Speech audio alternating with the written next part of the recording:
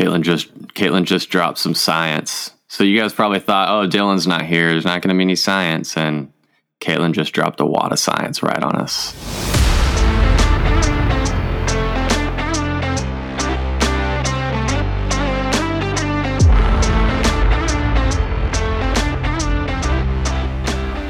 What's up, everyone? Welcome back to the Matchbox Podcast presented by Ignition Coach Co.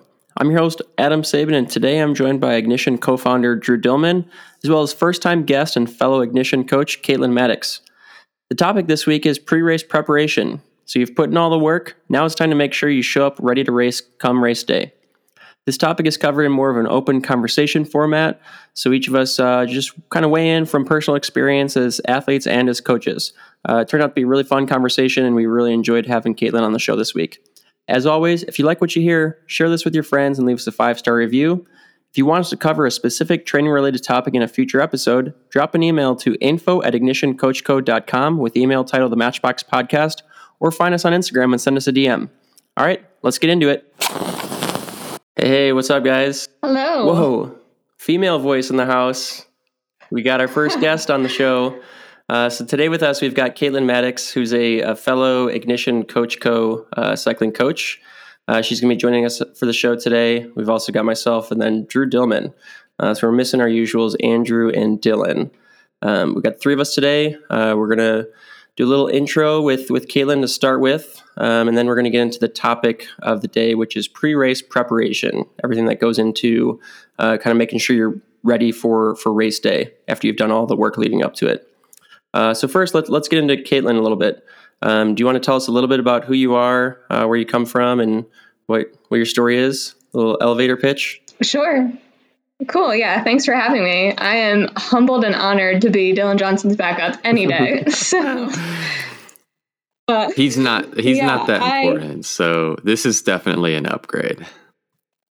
Oh, cool. Well, and also he bashed me because I missed last week. So my number one goal for today's episode is to make fun of Dylan as much as possible since he's not here. Oh, man. All right. I'm into it. So I guess where to start? I ran all my life, middle school, high school, pretty much every season, cross country, indoor, outdoor track, eventually ran in college, but, was always getting hurt. So your classic washed up runner turned cyclist bit. Eventually I found the bike and, being an endurance athlete, being a runner, the reason I would do it was to be out in nature, push my body and see beautiful things. And once I found the bike, I was like, wait, I can go further and let's say go harder because I was horribly inefficient when I started and see twice as much, like no brainer. So kind of went off the deep end and started working at a local bike shop to afford a nice bike. And once shout out to that bike shop because eventually my husband walked in. That's another story. But yeah, I entered my first race, which was Shenandoah 100, and was obviously so slow because I hadn't added much structure at that point to my training, but then graduated with a degree in exercise science and started structuring my training. And I worked for Endurance Collective under Ben Turretts and learned so much from him. Super grateful for that opportunity. He's a great coach, great human being, and made me a lot faster. And I've been able to pick up what I learned from him and use it with Ignition. So yeah, I was simultaneously working as a personal trainer also at a local gym. I had my CSCS, which is a certified strength and conditioning specialist, and kind of got stingy with my population. I wanted to work with athletes. I wanted to work with people that were motivated and driven to pursue like these specific goals, and just wasn't getting fulfilled with that.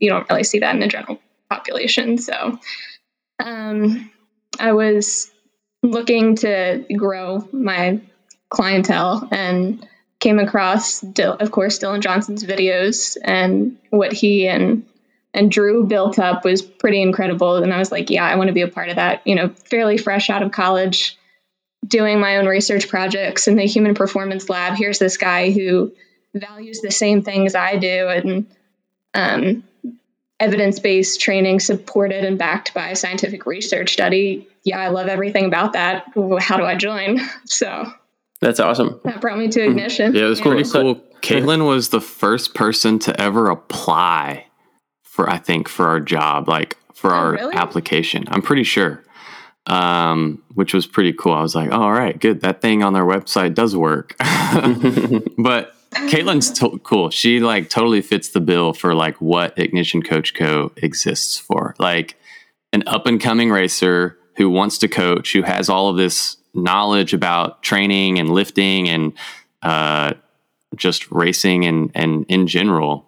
And she wants to get better herself. And so we try to, with Ignition Coach Co., we try to mold those things two together. Like coaching and racing go hand in hand. And I think Caitlin does a great job at that. And I think Caitlin is really good at talking to people, which makes for a very good coach. Because, I mean, like a part of being a coach is encouraging people. And Caitlin does a great job with that. Well, let me get sappy for a minute. So joining Ignition, the Ignition family is one of the best things that happened for my career. And people should know that when they hire one of us as their coach, it feels like they're getting all of us in a way, because although we bring our unique background and our unique coaching philosophies to the table, we're all like on these Thursday calls every week, and we're all growing together and learning from each other. And it's a beautiful thing. For those of you who don't know, every Thursday we have a company-wide Ignition Coach Co. coaches call. So that's what Caitlin was talking about. We just get on, and some of it's like race banter and me making fun of Dylan, and then some of the conversation is actually like educational, where we'll talk about a topic. So like last week, our educational topic was biomes, human biomes, which was an interesting one from what I heard. So yeah, just to give you a little bit of insight. Yeah, maybe a little teaser for a future episode. Yeah. So I want to get back into this. So your first race was the Shenandoah 100. Give our listeners a little insight into what that race entails. Because that's nothing to just gloss over. Like that's a intense race. Yeah, it's arguably one of the hardest mountain bike races on the East Coast. It's 100 miles.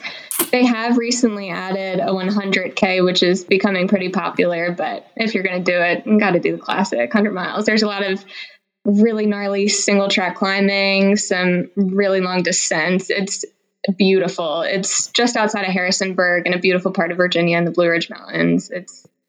It's gnarly. A lot of people, the first year I did it, you never know what to expect. Stokesville, it rains.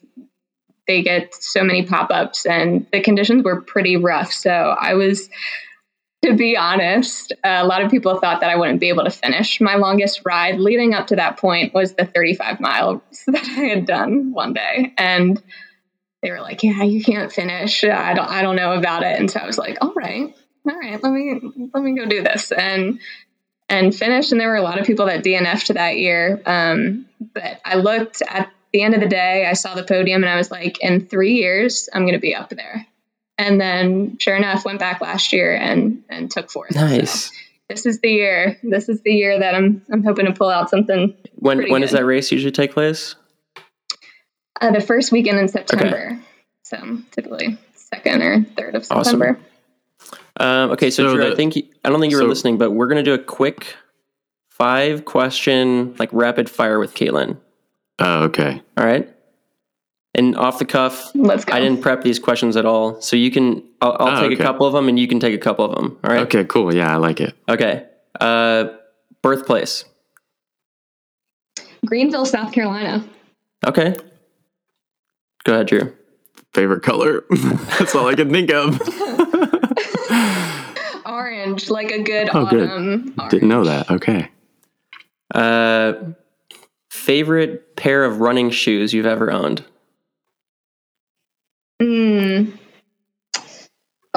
The Saucony Peregrine. They're a trail running shoe, and they have like they're high cushion, have a really nice reverse tread. I have those. Yeah. They are great. Yeah, super, super good traction. I have a good one. You can tell a lot by this question. In no particular order, your top 3 favorite movies. Oh, come on. I have my list already. Like it's preconceived, and I have it ready to go. It's a Wonderful Life is number one. Never seen it. It's a great movie. It's a classic. It's typically like considered a Christmas movie. That's what I thought. But I actually hate Christmas. I totally hate Christmas. I love going to church. Well, that's probably the only reason I like Christmas. Everything else about Christmas, I don't like. Not to be the Grinch, but yeah, that's very Baja. Yeah, sorry, don't like that either. All right, so we got one. First two movies that come to. No, they have to be good, Adam. Don't pressure her. Well, yeah, but your first two movies or three movies that come to mind should be some of your favorites, right? Oh, yeah. In that case, it was Top Gun and The Big Short. Oh, those are good ones. Isn't The Big Short like about the housing fall? Yeah, that'd really be one of your favorite movies. It's so good. It's so good. I haven't seen the other one. A lot of people made a lot of money during that time. What was the other one? It was very eye-opening. Yeah, I haven't seen that one either. Darn. What? You've never seen Top Gun? I've been meaning to watch that one, and I haven't yet. Sorry. Okay, that is a real classic. But there's so many other. Now I'm really curious. Ferris Bueller's Day Off, so good. Okay, so you're kind of like an old school classic kind of gal. Can we add? Yeah. I want to know Adam's now too. Adam, what are your top 3 favorite movies? So I'm a huge Adam Sandler fan. So yeah, you have said that. Gosh, I mean, pretty much all of them could be Adam Sandler films if I really thought hard. But I would say like Big Daddy is probably my favorite all time Adam Sandler film. So good. CJ can't stand Adam Sandler, and she really liked that one. So that says a lot. He was kind of like prime time there. Like super funny, but still like pretty serious at times. One of his best. Top Gun's really good too, but I don't know if I would make top 3. That'd maybe be like top 5 or top 10. I would say, oh gosh, I just lost the name. No, it is. It's this film about the Navy SEALs, or no, not Navy SEALs, like National Guard. Kevin Costner's in it, and I love Kevin Costner. Oh, The Guardian with Ashton Kutcher? Yes. Yeah. Yes. So good. I love Ashton Kutcher. Love that film. Ashton Kutcher is one of my favorite too. Yeah. And then third, gosh, 3 is really hard. That was like 3 and 5 all. Well, that was only. Top Gun. You said Top Gun wasn't going to make it. I mean, it could fit in there. 3 to 5 is tough. Like those all kind of depends on the moment, you know. All right. Let's hear it. Who's going to get the last one, the last podium spot? Ooh, gosh, the third one. So we've got. I know. Yeah, I don't know. 3 is hard. We'll go with Top Gun. That's fine. I could watch that film anytime. Dang, 2 people here say Top Gun, so I'm going to have to definitely watch it now. All right, what you got, Drew? All right, good. I was hoping you'd ask. Yeah, you said you already had yours on hand.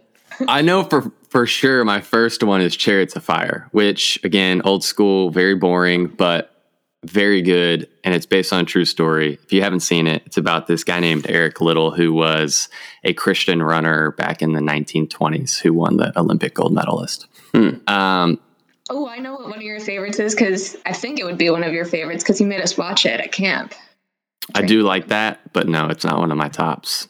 Ooh. She's referencing Cinderella Man, which if you're going to watch a movie the night before a race, that's probably a different category, and Cinderella Man is on that category, is on that list. But no. And Rudy is on that list too. I would actually, on that note, I would probably replace Top Gun with Miracle. Miracle.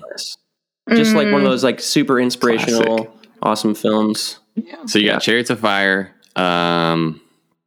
Oh man, why am I blanking right now?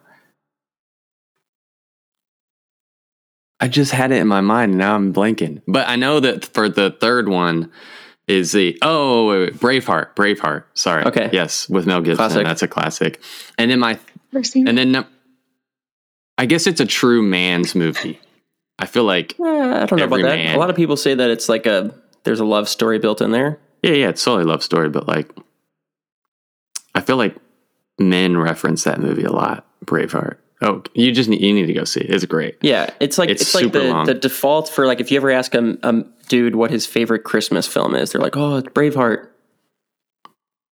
Christmas? Yep. What? What's it got anything to do with Christmas? Exactly. The first 10 minutes, I don't know how long it takes, but something terrible happens in the first 10 minutes. And then the rest of the movie is like basically revenge, but it's pretty terrible at the beginning. It gets way better. Anyways, and then the third is like a split tie, but I'm going to say both of them is either Hercules, the cartoon, or 42 about Jackie Robinson. Oh, 42 Jackie that is a good one. That's a yeah. good one. That is good. So there, yeah. You lost me with the cartoons, man. Can't do is it. A classic. Like that's like the one Adam Sandler film I can't do is Eight. I don't remember what it's called. Yeah, Eight Crazy Nights or whatever. It's a cartoon. I'm just like really come bad. on. I'm just not a cartoon guy. All right, our rapid fire just slowed down a bit. But all right, back to it. Yeah, let's get back into it. So what was that? Like question number 4? Yep. Okay, so last one. What's your favorite bike that you currently own? Like your go-to. Like you just get super giddy when you get on this bike. Scott Spark. Cool. Good call. I mean, it's such a good. I don't have a gravel bike, so I've done a few gravel events on it, and it's rolled. I mean, we got it down to 22 pounds. Full suspension? Nice. Yeah. So I have another question. All right. What do you got? Can I ask it? It isn't rapid fire, but I think it'd be good. Worst athletic experience ever.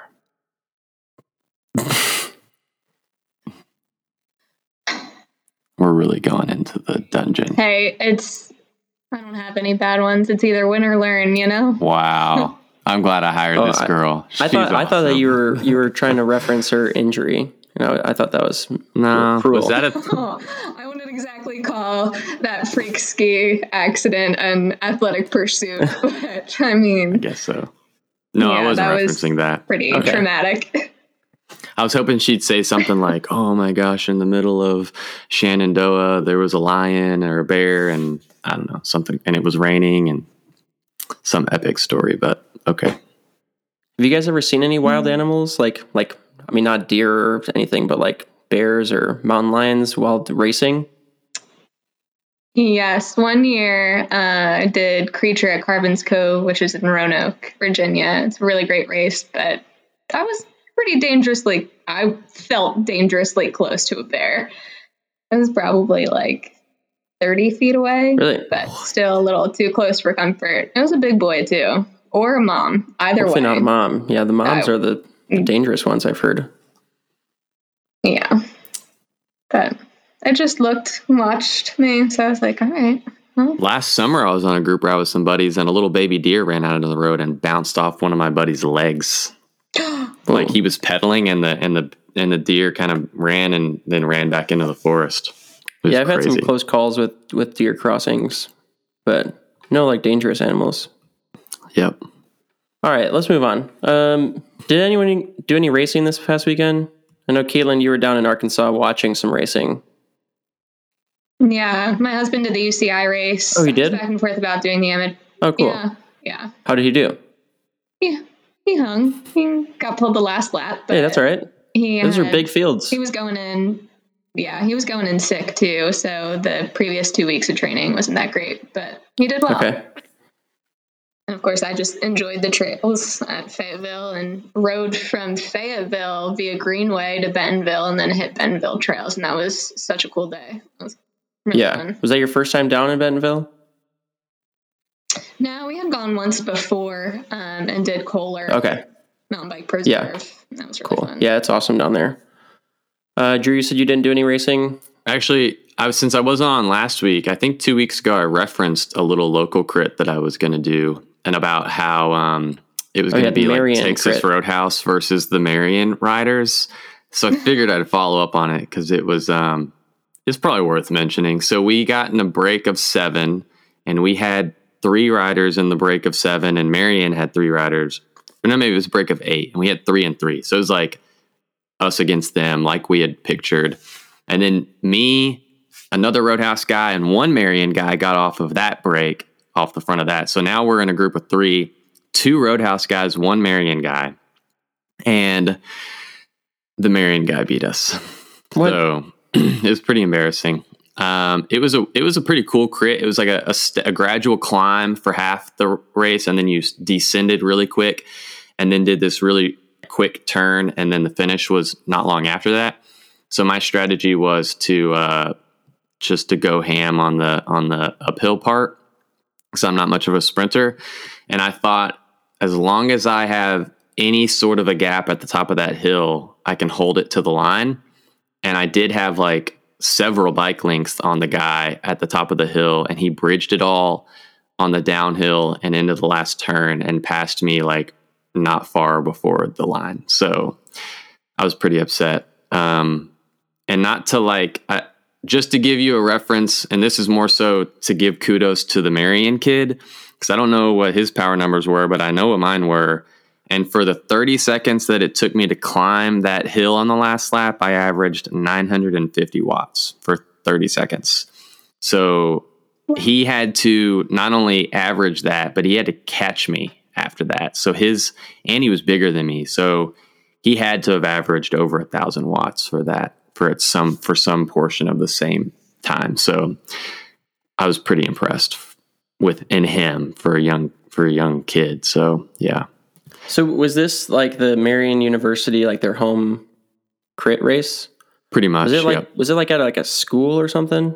It was supposed to be right on campus, but they, like the week of the race, they put in all these speed bumps on campus. And so we couldn't do the race over all these speed bumps. So they had to change the course last second to, there's the Marion University, and about a half a mile down the road is the velodrome that they call the Indy Cycloplex. And that's where they do the cyclocross race. They have a BMX track. They have the velodrome, the Major Taylor Velodrome. And so they just did the crit basically around the Indy Cycloplex. It was about a 0.7 mile course, I think. So it was a fun course. I liked it. It was the first time they had ever used that course, and I thought it was a good course. Cool. Yeah, I remember there were, when I was racing with DePaul University in the Midwest Collegiate Cycling Conference, which I think you guys were into. Yep. There were some good crit courses at some of the schools. Like I think it was Lindsey Wilson down in Kentucky. Yeah. That's the one that had like a pretty significant descent and then like a long climb back up to the finish or something. I don't know. There were some fun courses. Yeah. Okay. What you training for? Caitlin?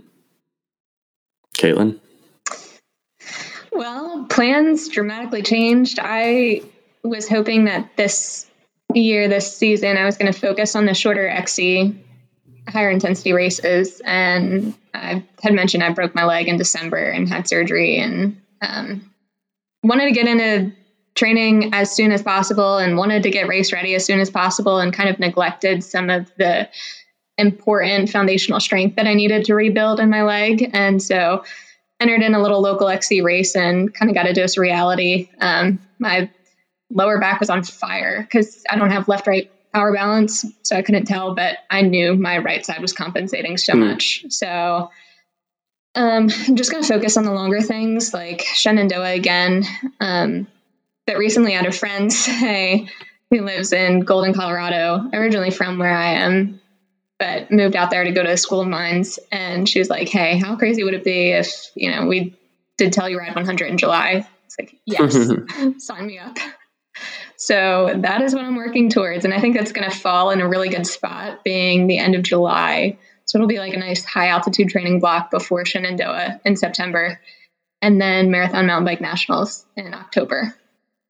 Cool. Nice. So since you'll be out in Colorado in July, do you have any like inkling to go do XC Nats up in Winter Park, which is probably like a week or two before? Oh, why you got to tell me these things? I didn't even think about that. Wow.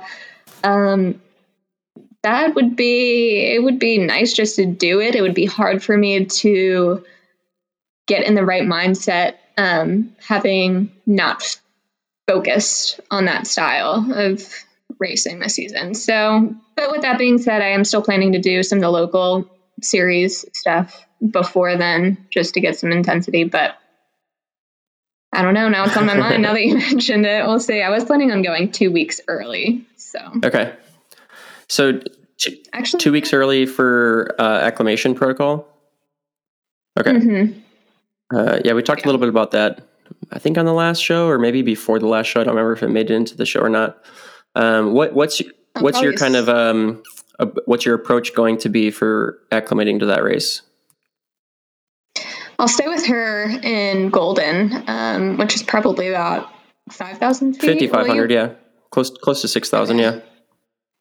Yeah, and well, I had done Breck Epic last summer, and we flew into Denver and drove to Breck, and instantly went from 300 feet here in Virginia to 9,000 feet, and did a couple mellow rides. And then all of a sudden I got really sick. It really, really congested, wasn't sleeping well because I could not breathe through my nose whatsoever. And I think it was my sinus cavities, the pressure trying to adjust and then creating more, I guess, mucus. And that hung out for a long time. So I won't make that mistake again. I'll gradually.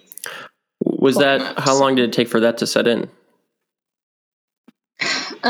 We were there probably 5 days before that really started to be an issue. Gotcha. And then it lingered. So you'll go to Golden, kind of adjust to, 5,000 or 6,000 feet, and then work your way up from there. Yeah. And I don't think Telluride is that high. I think the course gets up there. I think Telluride is seated at 9,000. It is?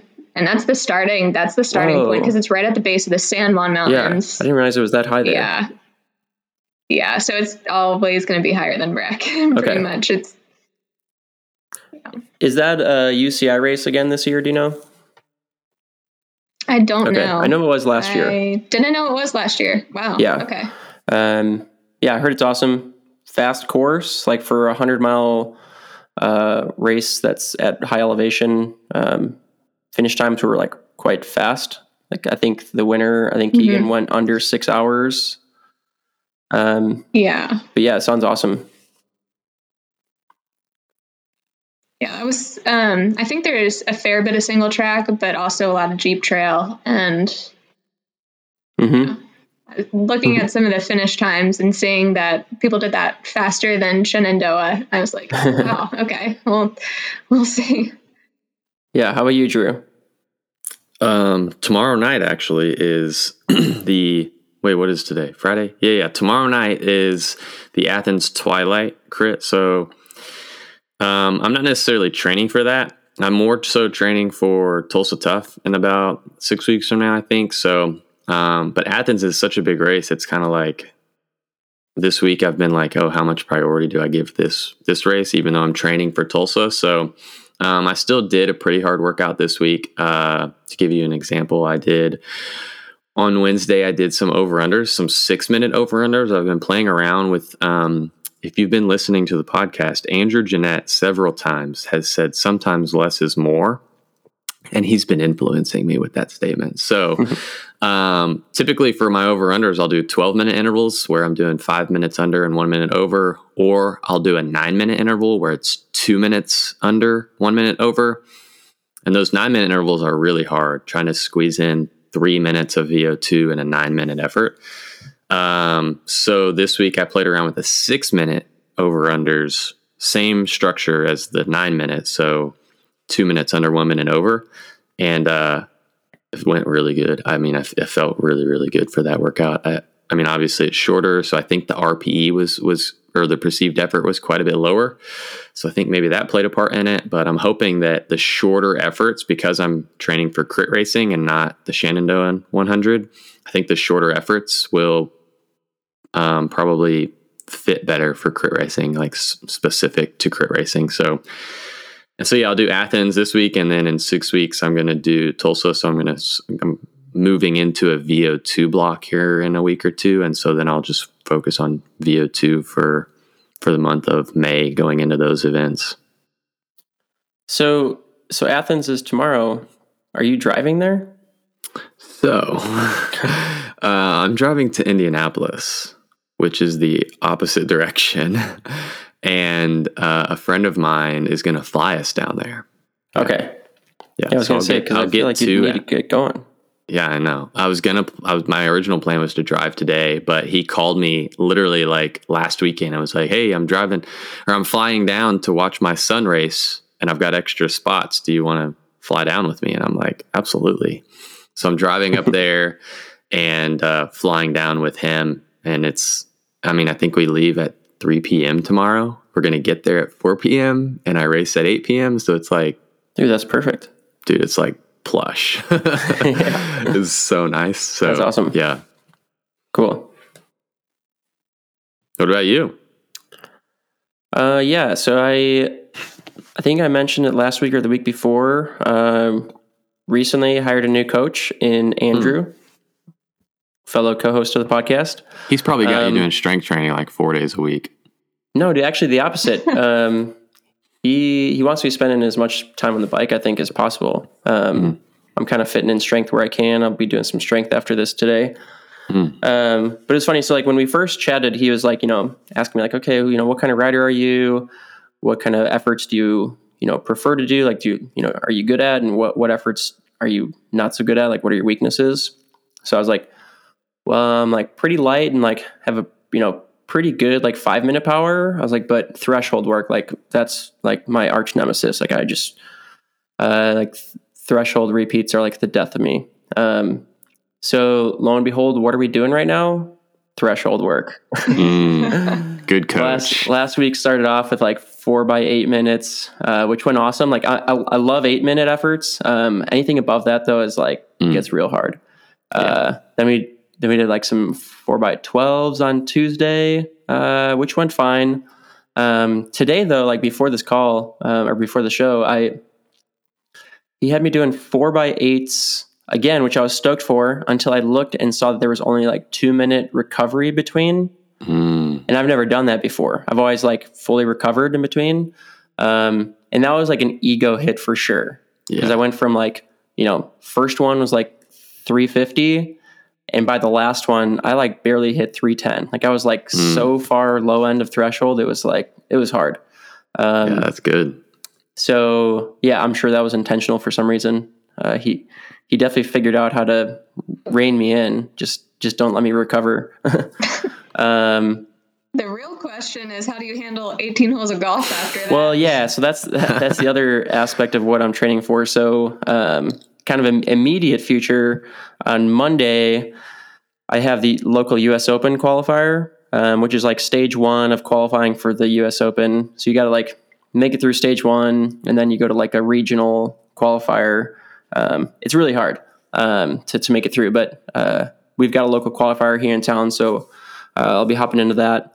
So I've been like busting my butt on the golf course all week and then like also trying to bust my butt on the bike. So this has probably been like my hardest training week of the year so far. I'll probably end up with like 14 or 15 hours of each this week. So like close to 30 hours of like total training time, which will be pretty heavy. So yeah, body's sore, body's tired. Mind is like fine. Like I'm still pretty motivated, but the weather's also been like pretty crummy, cold, rainy, windy, super windy lately. So I'm like kind of just getting beat down, but pretty stoked though. Like, I'm just kind of ready to start getting back into competition season. It's been 6 weeks now since my last like race or any kind of competition. So just excited to get back into it. We also start our local training race series next Tuesday. So I'll have the US Open qualifier Monday, then bike race Tuesday, then another bike race Saturday, and then it'll be kind of full swing of things starting next week. So this is kind of like last preparation week without any racing or competition or anything for a while. Man, I've never wanted to watch golf and I still don't really want to, but you're making me think about maybe wanting to watch golf. If you're going to be in the main golf thing, that'd be pretty cool. Oh, dude, I'm a long ways from being on TV, man. Oh, sorry. I'll let you know though if someday I see myself up there. So anyway, so let's get into the main topic. We've been recording for like half an hour now, and we got some stuff to talk about. So today we wanted to give everyone a little bit of insight, kind of like coaches' pro tips here of like how to prep for your race. This is kind of more like thinking like in the acute time span before your event. Could be an A event, could be a B event, C event, doesn't really matter. Some of these things are just pretty standard practice that we want to make sure you guys have a good routine built and are prepping in the right ways. So, we're kind of assuming you've done all the training up to this point, and now it's just like, a couple days before, things you got to get together and just like kind of last minute prep to just make sure you're ready for the race come race day and you're getting the most out of yourself. So first thing, kind of question I wanted to propose, like when you guys think about race prep, like, and you're talking with your athletes, how far out do you usually recommend starting that preparation process? Again, we're talking like the acute process here. But like when do you usually expect that preparation to begin?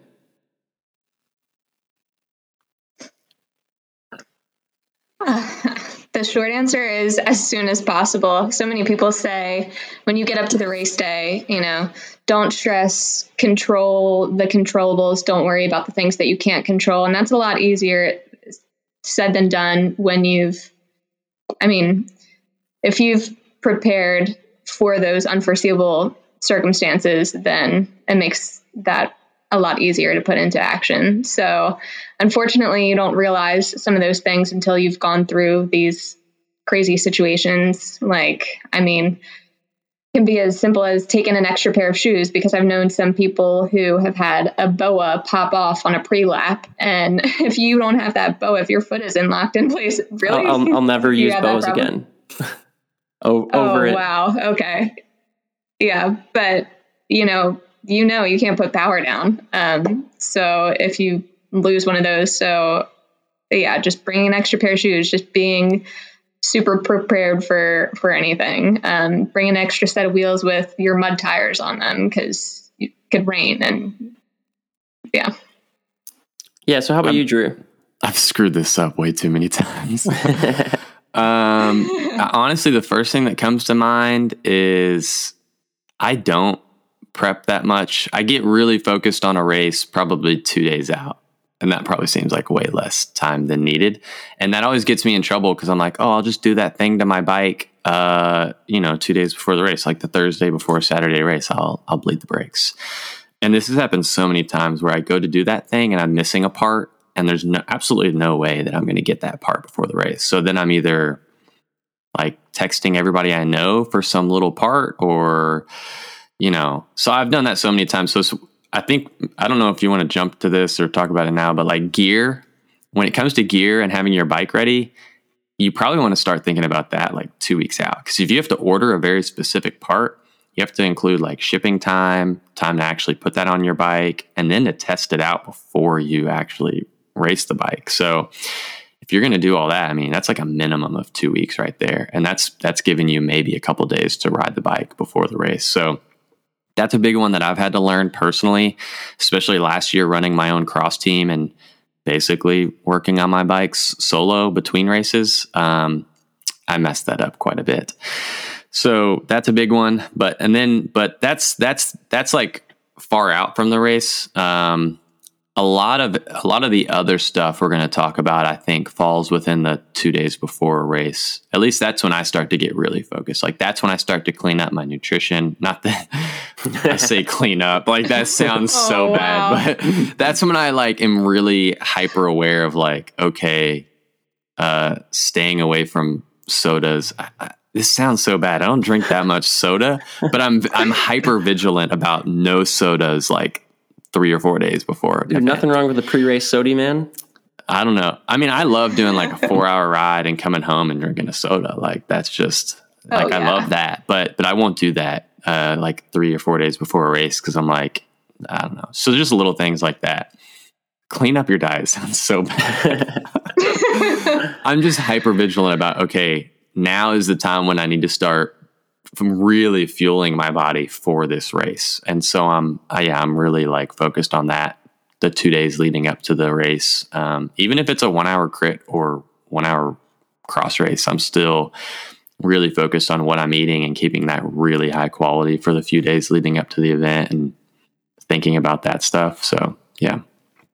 I feel like the three of us probably don't drink that much. I mean, I like a glass of red wine like once a month with dinner. In the summer, more like maybe a nice hazy IPA or something. But I have friends who are like, 3 weeks before a race, I'm not touching it. And I'm like, like 2 days before a race. But you know what? You might as well round up 1 week, 3 weeks, because I think people don't realize not only does it impair your performance for the next day, but it impairs your sleep quality that night. And it also impairs your ability to recover adequately following that day's workout too. So. Right. Yeah, I drink a lot of like NAs for that reason. Like, kind of get the sensation that you're having a beer, but you don't get a lot of the, I guess, negative effects of it. But yeah, I mean that's a good one. Like save the race week beers for the finish line or something. That way you're getting good sleep and you're recovering properly. You probably have a key workout that you need to get done. Like that's intentionally inserted in your week leading up to the race. So you want to make sure you're nailing that workout and recovering properly. If it's part of your normal routine, I don't know, maybe you don't deviate from it too much. That's something that I kind of try to emphasize with my athletes is like, I'm a last minute guy. Like I just wait till last minute for everything. But there are certain things like you just can't wait for last minute. Like Drew was talking about getting parts, or like hydration. You can't just wait till the night before to start hydrating. You've got to be thinking 2-3 days out to, start topping off on your hydration and carbohydrates and stuff. And we'll get into that a little bit here. But also like, I don't personally, like if I start thinking about my race a week out, my whole mind is just thinking about it all day, every day. And it makes the whole week leading up to it stressful and distracting, usually, less productive, or, maybe I'm overthinking my workouts or something, or overthinking my bike prep, and starting to do things that are like out of the norm.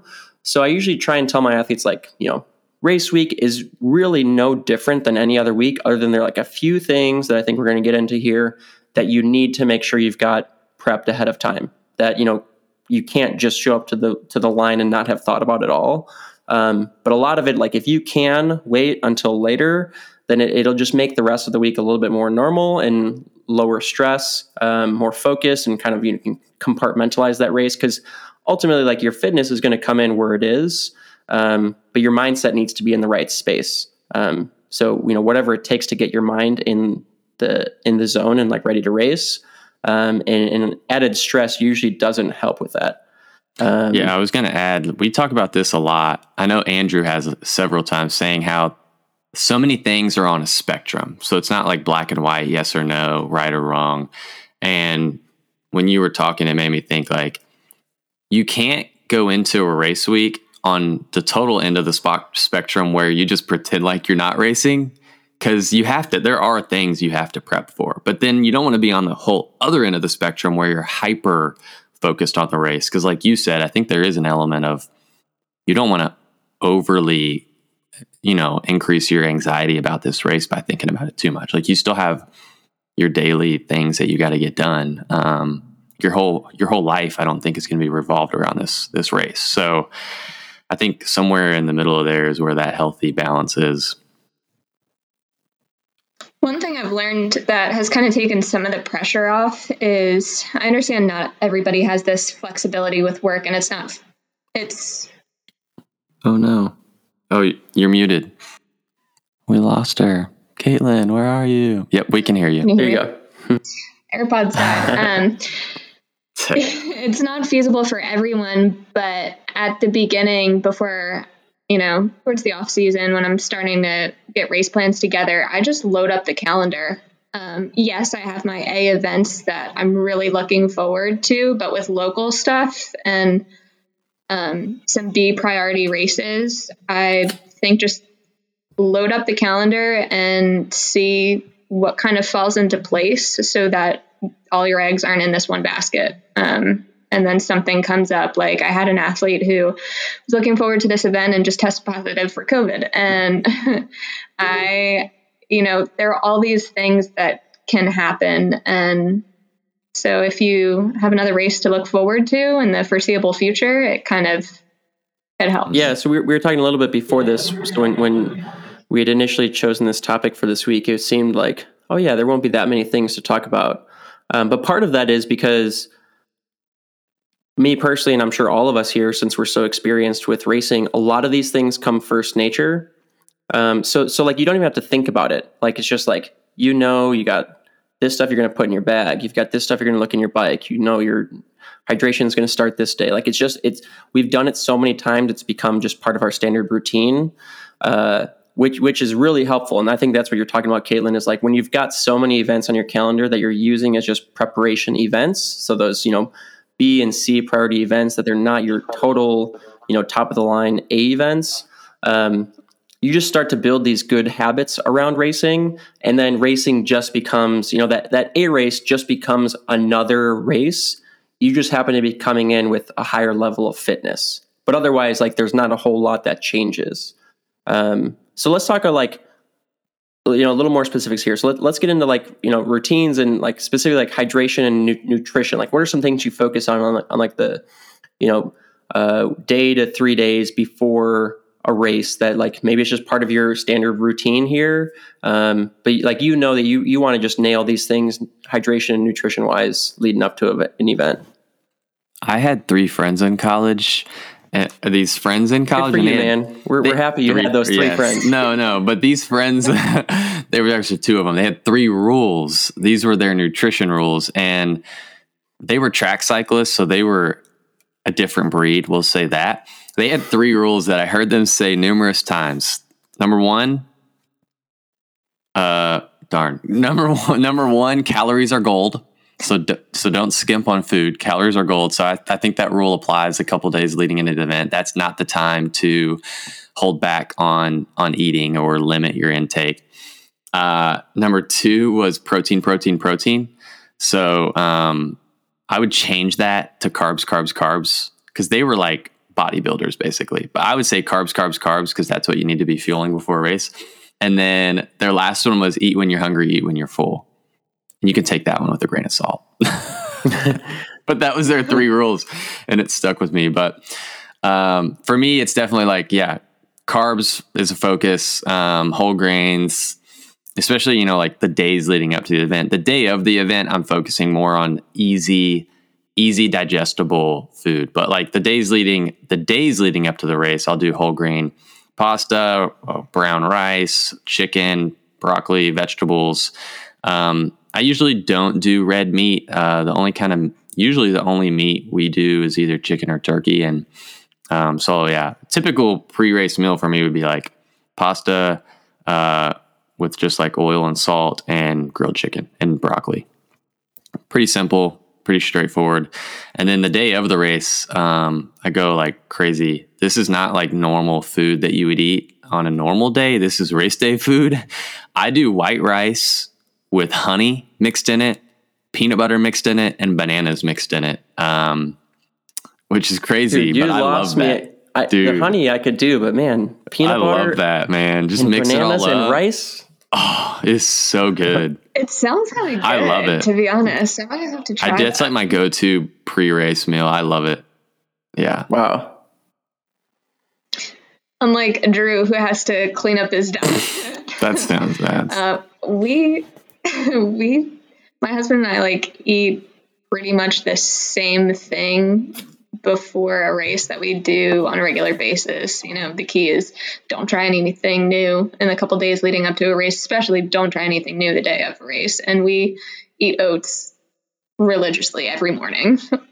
We mix it up. So it's always old-fashioned oats and almond milk. We're a little anal about it, like half unsweet almond milk, half sweetened almond milk. Got to save those 20 calories. It's more about the sugar, I guess. And then sometimes. Did you not hear Drew's tip from his track guys? Carbs, carbs, carbs. Bro, you're gonna burn that sugar, those man. Sugars. Hey, on race day, just do the sweetened. But yeah, dinners the night before the race, everything, we primarily eat plant-based, strict on the no dairy. I feel like growing up, I was never, this is probably too much information, I was never regular. And then when I stopped doing dairy, I realized what it was like to be regular. And I was like, wow, this feels so much better. And then whenever I reintroduced dairy, it's like I'm not going to the bathroom for like 3 days. It's horrible.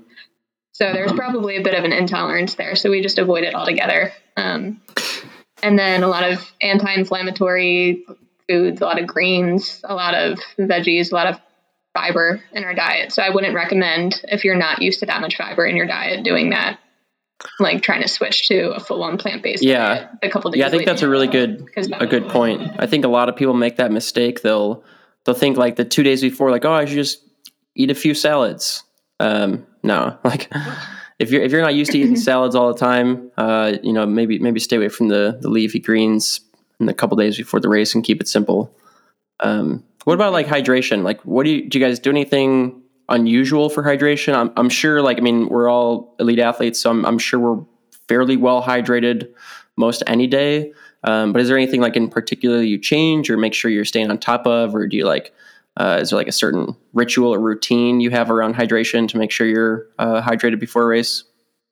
This is probably something else that I don't do good at. I find myself oftentimes at the end of the day thinking I probably should have drank more water. But my notes on this would be, if you drink coffee, don't not drink coffee on race day. And if you don't drink coffee, then you probably should drink coffee the day of race, or some kind of caffeine intake. I think caffeine is a legal way to go faster. So like, do it. Whether that's putting it in your drink mix or coffee. I think somebody just a few weeks ago had said, we were doing like a late night crit. And so I'm like on the fence about, do I race with caffeine or not? Because it's going to be hard to sleep that night.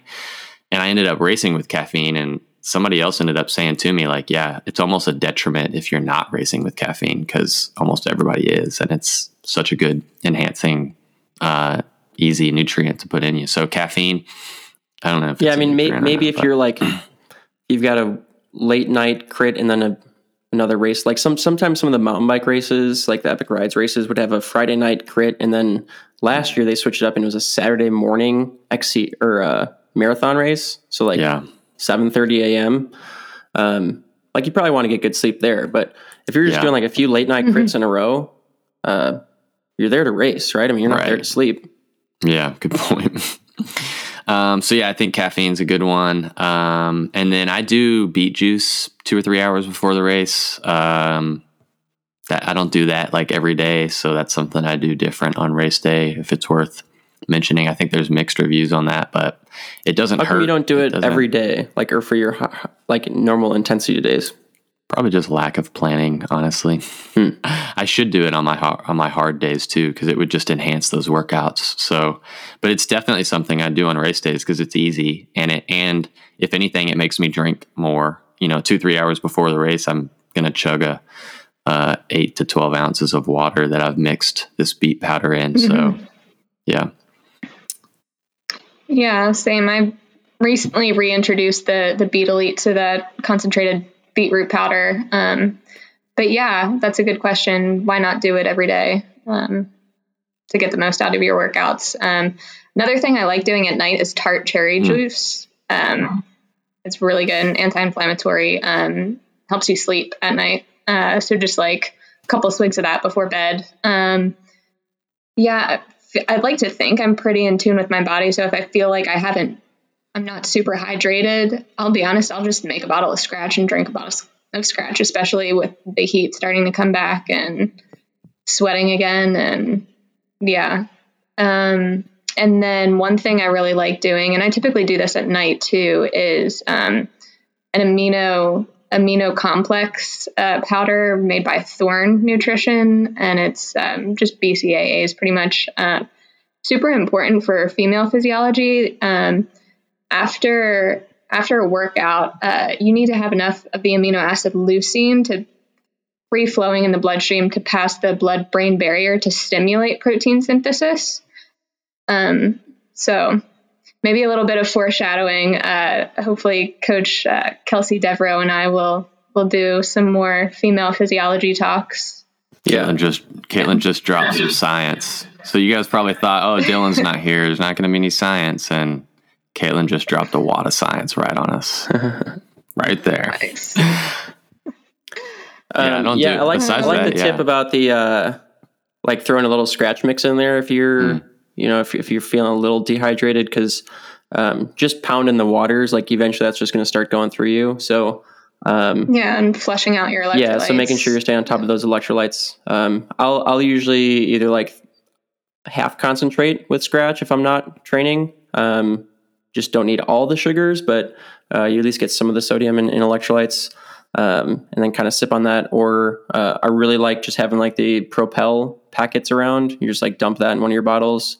I personally don't like drinking water regularly. I don't like the non-existent taste of water unless it's like super ice cold, like out of a bottle or something. But I do like drinking fizzy waters. So like a LaCroix or any, knockoff LaCroix. Usually the knockoffs. What do you get when you throw a lemon in a swimming pool? A LaCroix. That's funny. We need to do more jokes. No, I like jokes. That was good. We drink a lot of, we call them spicy waters, but spicy waters. Bubbly waters. Spicy waters. Have you ever, have you guys ever had that, I think it's called LMNT, but it's like element powder. They make like a jalapeno raspberry mix that you can put in, but you could put that in the LaCroix and it would legit be spicy water. That would be awesome. Oh, I actually usually drink, which is funny because I don't like the non-existent flavor of water, but I prefer the flavorless fizzy water. So like I just get the natural blue can LaCroix. The pure. Yeah, I just like the carbonation for some reason. I like sugar too much, so I get the Izzy's, which is like 70% juice. I don't even like LaCroix. I don't like water, and I don't like LaCroix. Dude, you got to. So that's why I drink soda. You got to get the Clear American from Walmart. What is that?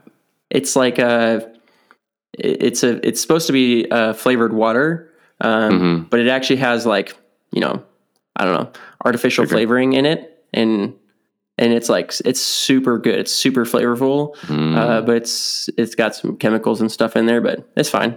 It's like soda. Love chemicals. Yes. Yeah, it's all good. Okay, let's keep going here. Getting a little tangenty. Let's talk like race prep, course prep for specific racing. So. What do you guys personally like to do, like in the days leading up to a race, or the day of, as far as course preparation goes? Are you guys like watching YouTube videos on the course? Are you looking at the course profile? Are you getting out and checking the course out? It probably depends on the discipline too, and maybe the location and whether you've like raced that course before. But let's talk about that a little bit. Yeah, this is really important for cyclocross. If you're taking cyclocross serious, you need to do course recon. And I say the word recon because it's like you should it's serious. I tell all my athletes that they should have at least done 1 or 2 hot laps on the course, not just riding around with their buddies, pedaling and goofing off because they're not even paying attention to the course at that point. I make all my athletes do a hot lap or 2 on the race course because a course rides different at race pace, and a cross course is less than 10 minutes. So it's doable to ride the whole course at race pace and really get a feel for, or close to race pace, to get a really good feel for how the turns handle, what parts of the course you're out of gas and stuff like that. Things that you if you didn't do that, you'd kind of get shocked during the first couple races of the lap. So for cross, I think it's super important to do it at speed too. For other races, like for cross too, it's good to test your equipment at race pace, because your tires respond differently at race pace. So maybe you need to adjust tire pressure or even switch treads because you're riding at race pace. Exactly. I think cyclocross probably just as much, if not more than any other discipline, requires a lot of course, recon, as you called it. Yeah. And it's easy. It's all right there. You have the pits, you have a second bike, you can play with pressure, you usually have a mechanic. And it's fun. Like cyclocross is one of the disciplines that you can't practice otherwise. It's hard to practice cyclocross unless you have a course. So why not spend as much time as you can on that course and get some practice in? A little note with that, I'd say try to get as most of that done the day before. Again, just trying to eliminate as much stress as possible on the for race day is important. Of course, if it rains that night, that's going to change your whole prep. So, knowing, it's supposed to rain tonight, so the course is dry today, but tomorrow it might be muddy.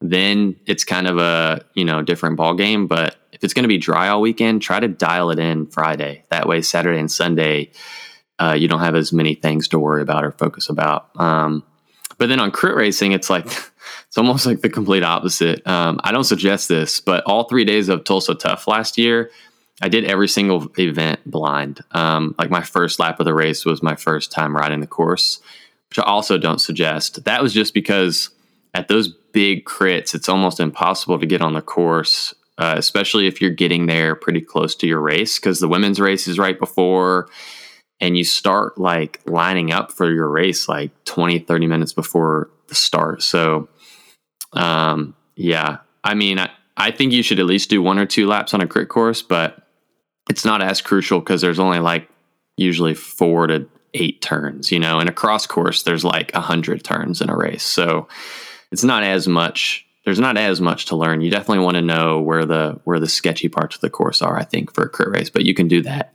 You can pretty much get that done in 3 or 4 laps. So very similar to cyclocross, cross-country style racing. A lot of variability between the 4 to 6 mile courses within there. And the more that you can get done the day before, the better. Checking alternate lines, cross-country is going in a different direction, and you're starting to see a lot more technical features.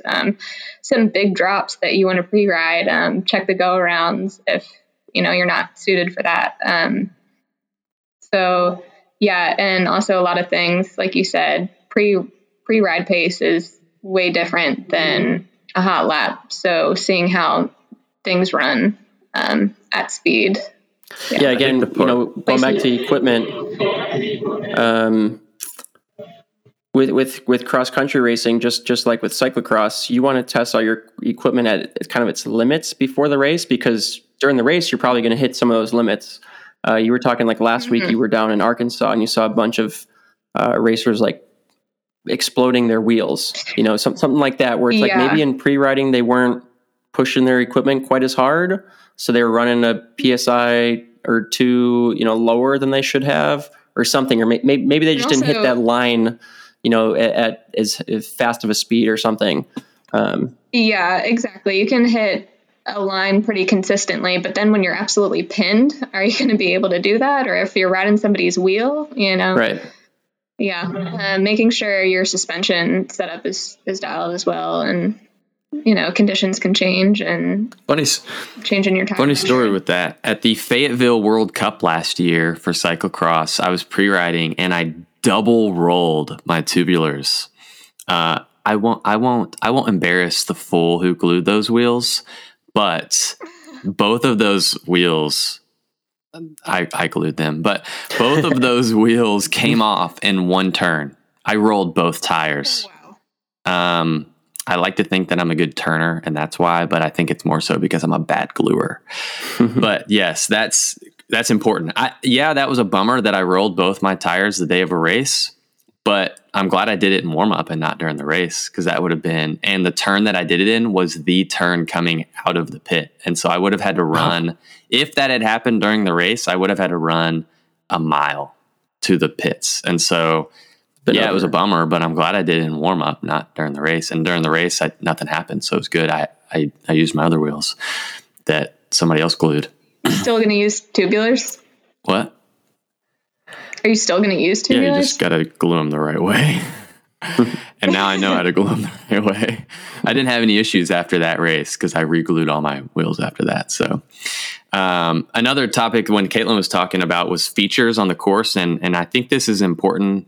You hear people say like, I'm going to go session this part of the course. And I think that's probably a good idea, because there are features, there are parts of the course that aren't going to really matter, like turns that are easy, straightaways that are easy, but there are going to be parts of the course that could make or break. Maybe you get dropped from the group that you're in, or maybe you drop the group you're in because you're riding that one particular section better than them.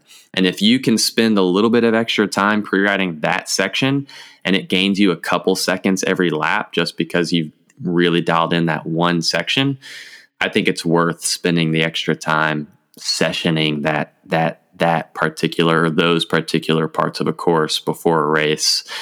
So yeah. We've talked a lot about lapped races, cyclocross, XC, but what about, marathon mountain bike races, or, long road races? Yeah. So what are your thoughts? Yeah, a few thoughts here. So in part of this is going to parlay into maybe one of the next topics, subtopics we'll get into, but knowing where on the course you're going to be getting your opportunities for nutrition. So especially with mountain biking, and anyone who's done extensive mountain biking knows that it's a lot harder to eat and drink on the mountain bike than it is on the road. So knowing like what are the flat sections, what are the lower technical sections, what sections maybe have some gravel or like a sustained climb, that's like, all those are opportunities that you can get in nutrition. And also forecasting when you won't be able to get nutrition. So like, okay, there's going to be this 20-minute technical descent. You're not going to take in any calories or hydration during that time. So you've got to either preload or make up for it immediately after. Also knowing where on the course you can get your hand ups or aid stations are. The longer the race, usually, especially with mountain biking, the more aid stations there will be. So figuring out where on the course those aid stations are going to be, and what is your plan going into those. I usually try and have my athletes think about like Drew, you've talked about this, like they chunk. We think about it in chunks. So if you've got a 60-mile race and there's 4 aid stations approximately every 12 miles or so, then we break up the nutrition plan based on those 4 aid stations. We're going to, if you have to, we're going to stop at all 4 aid stations. And what are you going to bring going into each, or exiting each aid station, basically? How many gels you're going to have, how many chews you're going to have, how many bottles you're going to have, what's in those bottles, to try and just get from one aid station to the next. Or maybe you've got an athlete who has enough reserves that they can skip an aid station, and that can be tactfully, a strategy where maybe you can drop some of your competitors because they're stopping at an aid station that you're able to blow through, or maybe you don't like the nutrition that's offered at the aid stations. So I think that goes into course prep and just understanding, where your support's going to be on the course, and also like when you're going to be able to get those times to fuel optimally, is really helpful. And then also like depending on the character of racing you're doing and what your goals are, you want to look at those key features or key aspects of the course that are going to benefit you really well. So that maybe those are where you like plan your surges or attacks, but also the features in the course that are going to be challenging for you, that it's going to take a lot of like mental grit and just kind of like hanging on to make it through, and know that when you get to those sections, it's going to be hard. You've prepped for it, what's coming, so that when the going does get tough, you're still able to hang on. Maybe you anticipate you might lose a minute or two on the group, or, a few seconds here or there, because you just know you're not technically sufficient enough to get through that section. Or maybe you're not a climber and there's a long climb, but you're a descender. So you're like, okay, I'm going to give up a minute or two on this climb, but I'm going to catch back on the group with the descent or something like that. Kind of knowing where your strengths and weaknesses are going to be on the course, so that you can like mentally prepare yourself for those. So you're not just like caught off guard, like, oh my gosh, this section is so hard, I didn't know what I was getting into. I think the harder you can kind of make the course in your head, the easier it ends up being when you get to that part of the course in reality.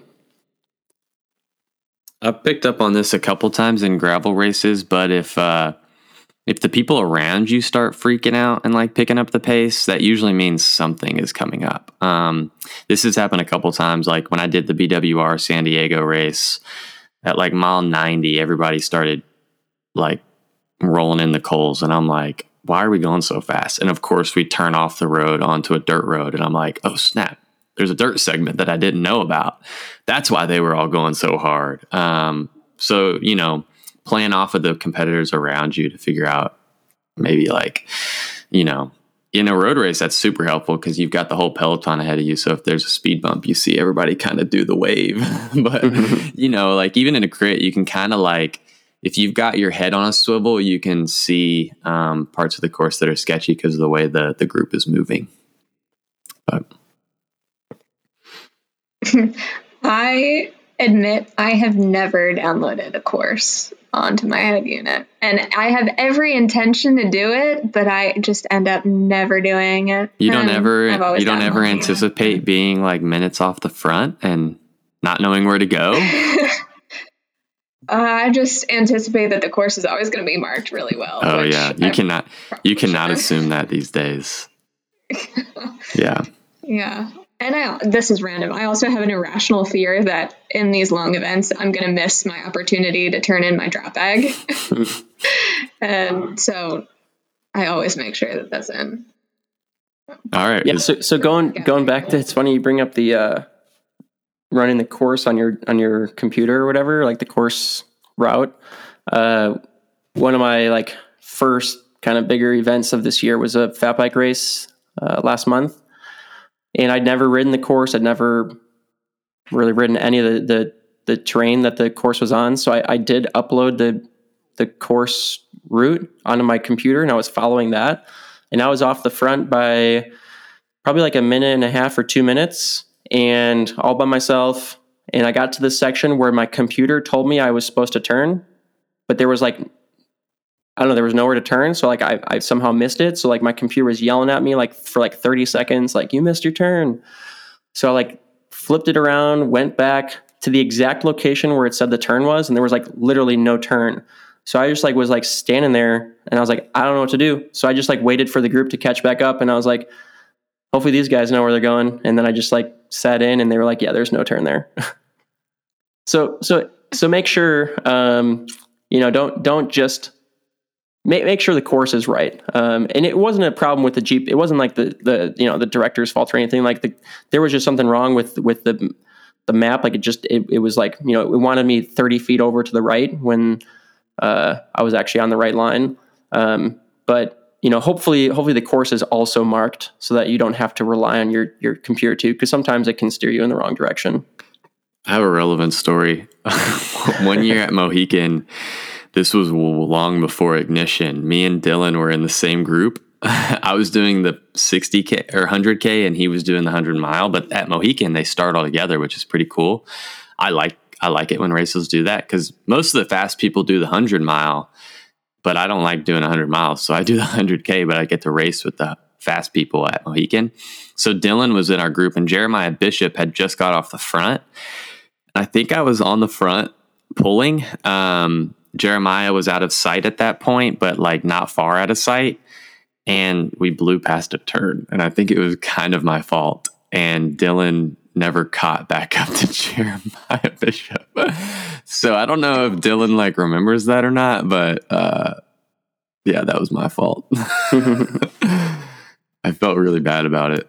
That was before we were friends or anything. We just kind of raced each other, but yeah, he's not going to listen to this anyway. So whatever. Okay, so we got hydration and nutrition covered. Talked about course prep. Drew, you touched on this one a little bit earlier. We can kind of briefly touch on a few things that you want to look out for, but let's hit gear prep.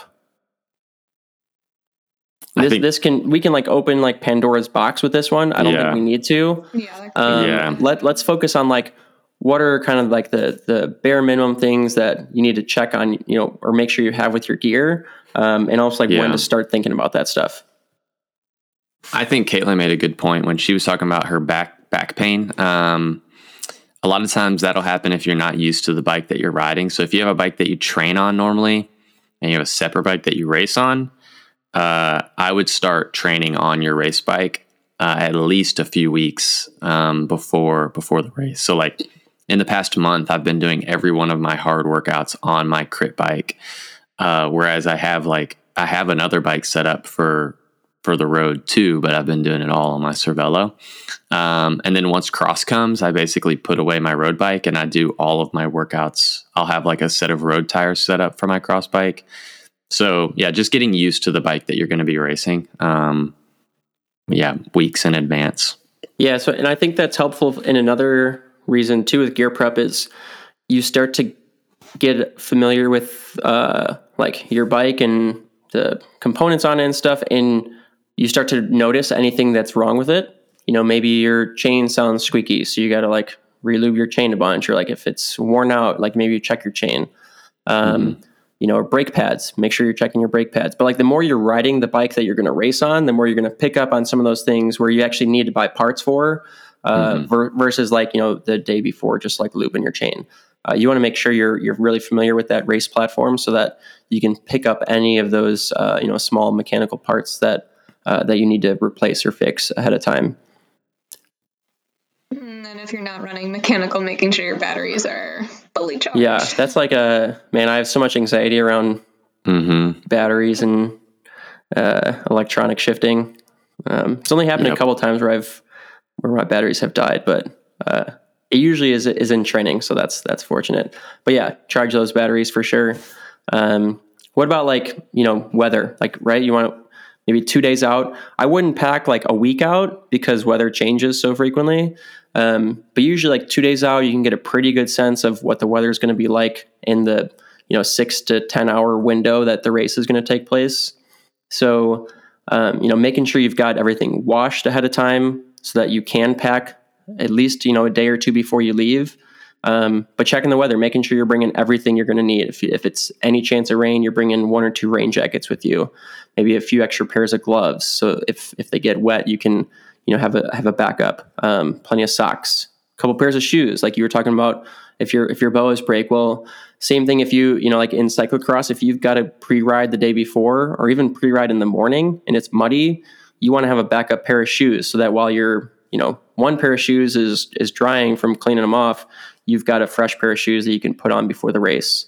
Things like that you want to just, if you can, if you've got 2 of everything, bring 2 of everything. If you've got room and you've got them on hand, that's usually my go-to. That's part of why I can wait until kind of last minute usually to pack, is because I know I've got usually at least 2 of everything. So I just throw it all in there. I kind of have a checklist that I use, and, I was just going to say, make yourself a checklist on your phone. Yep. And even though you might think that you will always remember everything, it doesn't hurt to double check that list. Yeah. So, and I have like a template that's like the basics. So like you can't race without your helmet. You can't race without your shoes.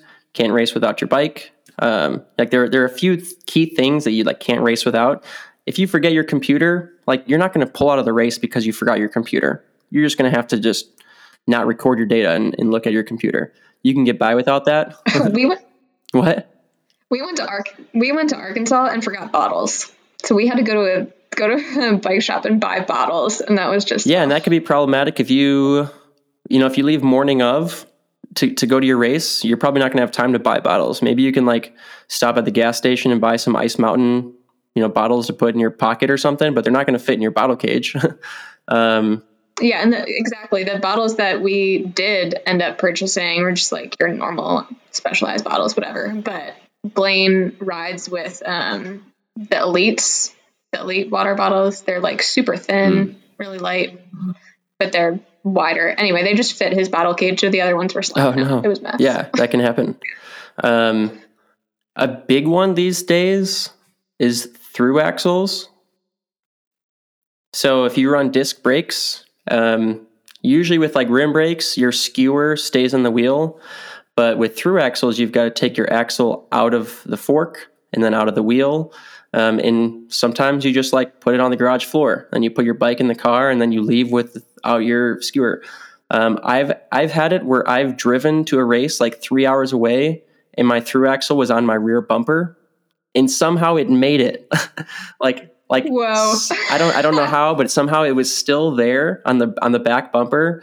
And I like went to open my trunk and it was sitting there and I just like was beside myself. I couldn't believe I did that. So now like habitually when I take my through axle out and I remove my wheel, through axle goes right back in the fork. It's never, I never put the bike in the car without the through axle in the fork.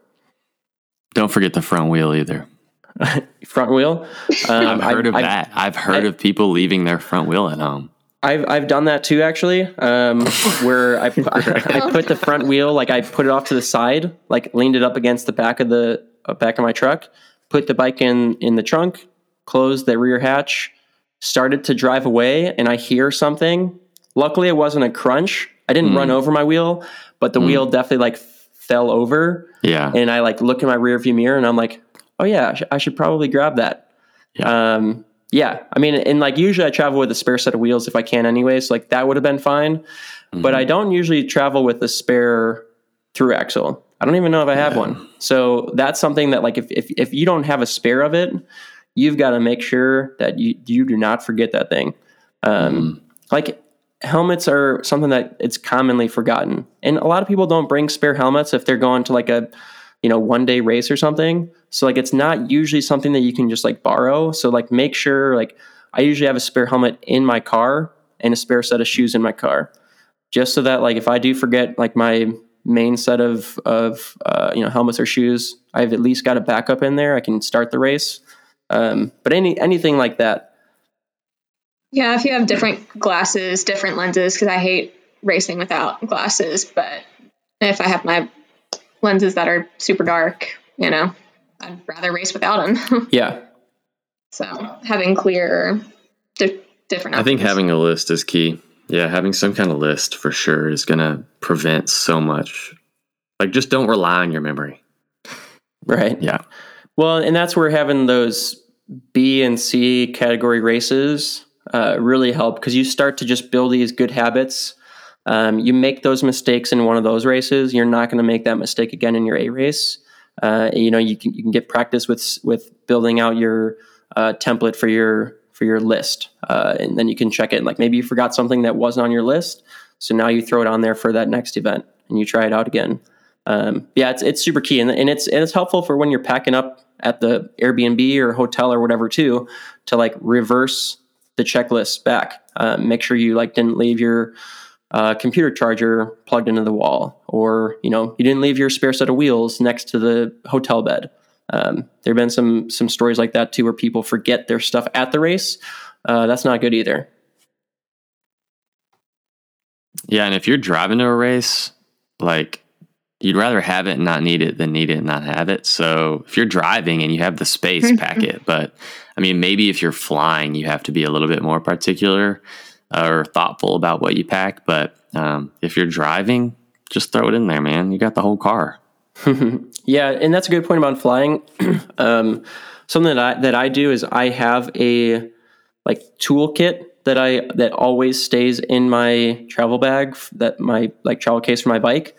That's got like the essential tools. It's got like a spare set of brake pads, a spare chain. It's got like lube, a tire inflator. It's got like everything that I would need if I just needed to like rebuild my bike and needed something like on race day. It's got everything in it, and that always just stays in my travel bag, so I never have to like repack stuff or forget something. It's just always there. So if you do fly a lot for racing or traveling with your bike, it's good to have like a spare kit like that already kitted up for your travel case. Sweet. So what else?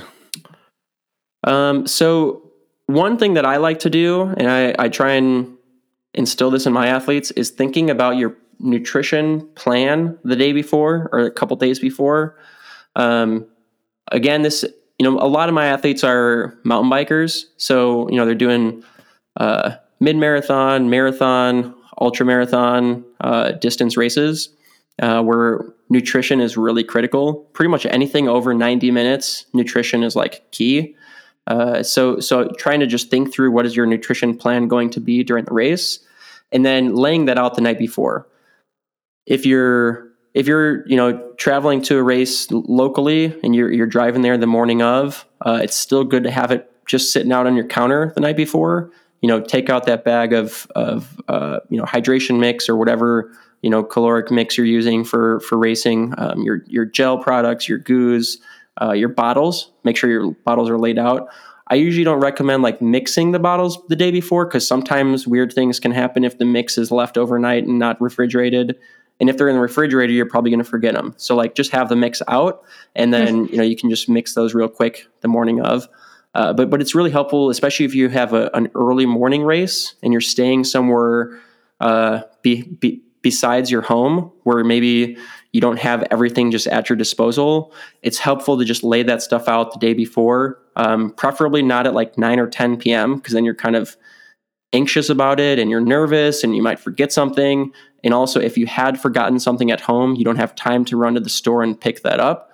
So like, the afternoon, like when you get done with your pre-ride and you're, kind of making some of your recovery meal or whatever, you're just kind of lounging around the Airbnb or the hotel, start gathering some of that race nutrition, putting it out, laying it out, and making sure you've got everything. You've looked at the course profile, where the aid station is going to be, here's what you're going to have for hours 1 through 2 and 3 through 4 and so on, just to make sure you've got everything. And if you do need something, you've got time to run to the grocery store, Walmart, or something to pick up whatever, last minute product you need. Yeah. And in addition to fuel on the bike too, also be thinking about, like you mentioned, your recovery meal, because yes, it's a race, but your body doesn't know. It's also a training effort. So be refueling, put out your recovery shake or whatever you need. And, stage racing is a whole other beast in itself. But when you come back after a long stage, after a couple consecutive stages, it just gets harder and harder to gather the energy to cook a meal, and the more you can prep, the better. Yeah, that's a good point. I think that is often overlooked is the fact that a race effort is a training effort for your body. And for most people, that's like the hardest training effort of their block. So like you want to make sure you're capitalizing on those training adaptations as well. So getting proper recovery in, and if it's not an A event, you're probably transitioning right into a training week in the days following. So you've got to make sure you're thinking ahead a couple days too. Like, how are you going to feel on Tuesday or Wednesday when the next key workout comes around? So start that recovery process right away. It's so much easier to just think about that ahead of time and kind of have that forward thinking of like, afterwards I really am going to want that, post-race PB&J. So like make sure that that's prepped and ready. So that way you're not standing around the finish line for 3 hours, drinking your finished beer and realize you haven't taken in any calories and your recovery process is tanking by that point. That I think another year at Mohican, it's funny, that's Race Kings coming out. Another year at Mohican, a guy on my team, an older guy on the team I was on, hadn't eaten anything. And it was like midnight. And he did the 100-mile race, finished, got his beer mug, because you get free beer after Mohican. And all he did was drink beer from the time he finished the race to midnight. And I'm like, dude, you're going to die. You need to eat some food. I was like blown away that actually happens. Like people just won't eat food. I'm like, what's wrong with you? That was me my first year. I didn't have the stomach for it after. Like I said, I was like one of the last finishers to come through. And I don't know where this guy finished, but some people don't have it in them to consume anymore. But yeah, not ideal. And the next day he's probably absolutely ruinous. Absolutely. All right. So last one here before we wrap things up. Openers and warm-ups. This maybe this is an overall statement that I wanted to make sure that I did say. But when I do for the day of the race, I have a note on my phone that has my race start. Well, it starts backwards, but it has my race finish, race start, warm up, food, registration, everything that I have to do the day of the race. And I empty out all the times. And for a certain race, I will put in there. So tomorrow I race at 8:30 p.m. So I'll put in there 8:30, and then I'll work everything backwards from there. Okay, 8:30. I need to eat at 5:30. I'm going to do my pre-ride at 6:30 after I eat some food. I need to pin my numbers somewhere in there. Everything that I need to do before I show up to the start line is on this note. So like warm up would be on there. And that's really important for cyclocross because it's like, okay, I know they're going to do call-ups. If I race at 4 p.m., I know they're going to do call-ups at 3:45. So I need to be done with my warm-up at 3:40. And so that means I need to start my warm-up at like 3:20 or 3:10. I don't just like wing it. If you wing it, you're going to end up on the trainer at 3:30, and you're going to have to get off the trainer at 3:40. That's not a good enough warm-up. And so plan these things out. And I use that note almost for every race because I want to. If you're gonna go all the way to a race, and not do your normal warm up and not eat the right food and forget to bring your shoes, you're shooting yourself in the foot. Like you've trained, you've put in all this time, you've paid for the race, you have this super expensive bike you're racing. Like do everything that you can to show up to the start line 100% ready to race at 100% of your ability. So many times, like I was at the Marion race, a Texas Roadhouse teammate of mine, we're like an hour before the race. He's not in his kit, which I'm like, why aren't you changed yet? Doesn't have his number on his kit because obviously, so he doesn't have his kit on, hasn't pinned his numbers, and then he whips out a Jimmy John sandwich out of his backpack and starts eating it. And I'm like, I literally said, put that away. You can eat anything. You can't eat that right now. You can have a gel. You can have a Cliff Bar. You should have eaten that 2 hours ago. You probably should have had your Cliff Bar 30 minutes ago. You're not going to barf. You're not going to be on my team and barfing in the race. And so I made him put his Jimmy John sandwich in his backpack, and somebody else gave him a Cliff Bar. I'm like, was that just his personality for like everyday training rides as well, though? Or I don't know, but I was like, dude, you got to show up ready to go, like professional, have everything dialed. So yeah. I feel like if you truly love the training process, like it just parallels that so much in that like you just look for those boxes to check. You know, just like you said, having that list and yeah, and something like, you know, openers the day before and warm-ups. Hopefully you've practiced that before.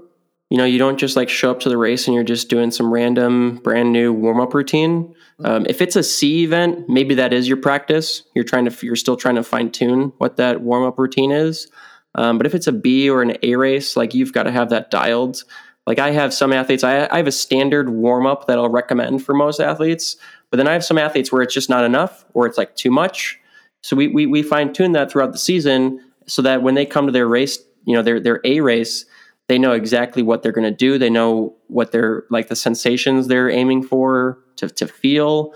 They know like maybe there's like a set heart rate, threshold that they're trying to hit during that warm up. And if maybe if they don't get there in the first, warm up attempt, they push it a little bit further depending on the duration of the race.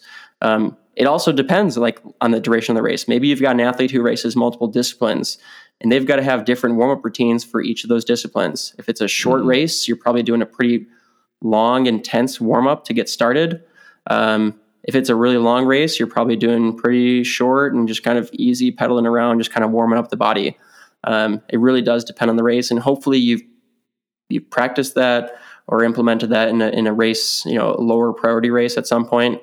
And same with the openers the day before. Some people do really well without doing any openers the day before. They can just come off the couch, a full recovery or rest day the day before, and they're ready to go. other people rely on that opener workout to perform well the day after. So you've got to practice that ahead of time. We're not going to like tell you here that you have to do openers. Hopefully that's you and your coach, whoever that is, to figure out ahead of time and know like, what works for you. But have that routine built in so that okay, the day before a race, if it's a B or an A priority level race, you've got that openers routine or, the day before workout routine. And then you've also got that warm-up routine dialed. So there's no question. And that really does help. Go back to what Drew was talking about, where you have that schedule laid out so that you can populate your schedule and know, like, if you've got a 25-minute warm-up planned, you've got to schedule that into your, your pre-race plan. So you can, one, complete the 25-minute warm-up. And two, you've got enough time to then get to the start line. Maybe the start line is 20 minutes from the car for some reason because it's a popular event in a middle of nowhere and you've got to like pedal there. I don't know, but you've got to plan for that ahead of time and know like maybe or cyclocross staging starts 15 minutes before, so you can't just like plan your warm up to finish 2 minutes before the start time. You've got to plan it to finish 17 minutes before the start time. So it really helps having that schedule, and that's another thing. Memorize the schedule. The schedule of events for the actual event, you need to know exactly when your start time is. So many times, and I've been, fallen victim to this too, and it's not, it happens, but like so many times people are asking like, when is start time?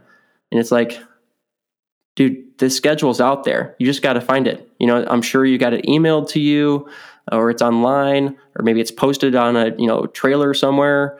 I don't know, but you got to know when your race starts, because everything works backwards from there. So if you don't know when your race starts, then you have no idea when to start your warm-ups. Another thing I've noticed being on a team this year with crit racing is it's very easy to just fall into whatever your teammates are doing. And sometimes that can be to your detriment. I know what kind of warm-up I should do before a 60, 90-minute crit. And so many times the team will just be like, oh, yeah, and we're lollygagging. Next thing you know, we haven't done our warm-up, and we're like trying to do a warm-up in 10 minutes. And so it's really easy to get distracted or be influenced by teammates or friends. And you're there to race your bike. I know you're there to socialize too, but maybe you socialize after the race. Before the race, maybe you do your warm-up. Yeah, agreed. And you can get intimidated by your competitors too. If you see your competitor and they're like really opening it up during their warm up and they're like really pushing themselves super hard, you might be inclined to like try and push yourself a little harder too in your warm up. But if you're not used to that, or if that's not part of your routine, or if you don't have a routine, then yeah, you're going to be, kind of attempting something new and foreign, and that's probably not the best time to do it. So having that routine memorized, you're putting the blinders on. Once that warm-up starts, from the time you hit, start on your computer till the time you hit that 20 or 25-minute mark and you turn the computer off, you're going to kind of get in your own zone, put the blinders on, put some music on, whatever you need to kind of just prepare your mind for the race and not worry about anything else around you. And that really only works if you've accounted for that in your preparation and in your schedule. So you're not scrambling to find a place to do your warm up, or you've got your nutrition for your warm up and all that pretty dialed. Bro, last year at the Roanoke UCI cross race, so this is like the opening cross race, it was like 90 degrees, and I'm going out for my warm up, and I go to leave the parking lot.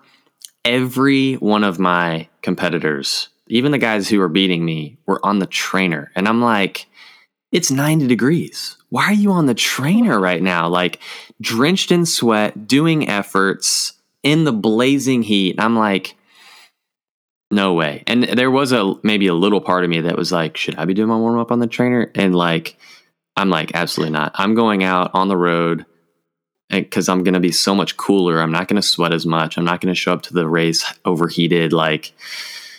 Yeah, I think maybe what happened there was probably Stephen Hyde got on his trainer first. And so then everybody else was like, oh, I'm going to warm up on the trainer because Stephen Hyde is, It's like the whole social whatever. Was it purely just trying to stay out of the sun? Like, were they under tents? Or? Well, I was going to say, Stephen Hyde probably had like a fan and a tent and all this stuff set up where like maybe even teams didn't. I mean, even that, you're still getting so much hotter on the trainer than I think, even if you are in the sun on the road, just because the wind is going to cool you so much more. But that's my opinion. And again, it goes back to like having the race experience. Like there are times where you do have to deviate. Yeah. And if you haven't had enough experience racing yet, when you do have to deviate or knowing when to deviate can be pretty, hard to decipher. So you've got to be, the more prepared you are, the more open and conducive you are to just if something changes, you're able to kind of go with the flow and not let it affect you too much because you've done everything you needed to prep for that race that day. Well, I'm going to drop a little bit more science because you talking about the heat made me think of it. Did you ever, like, on your laps when it was really hot and you were racing, toss a water bottle on you? Okay, this is awesome.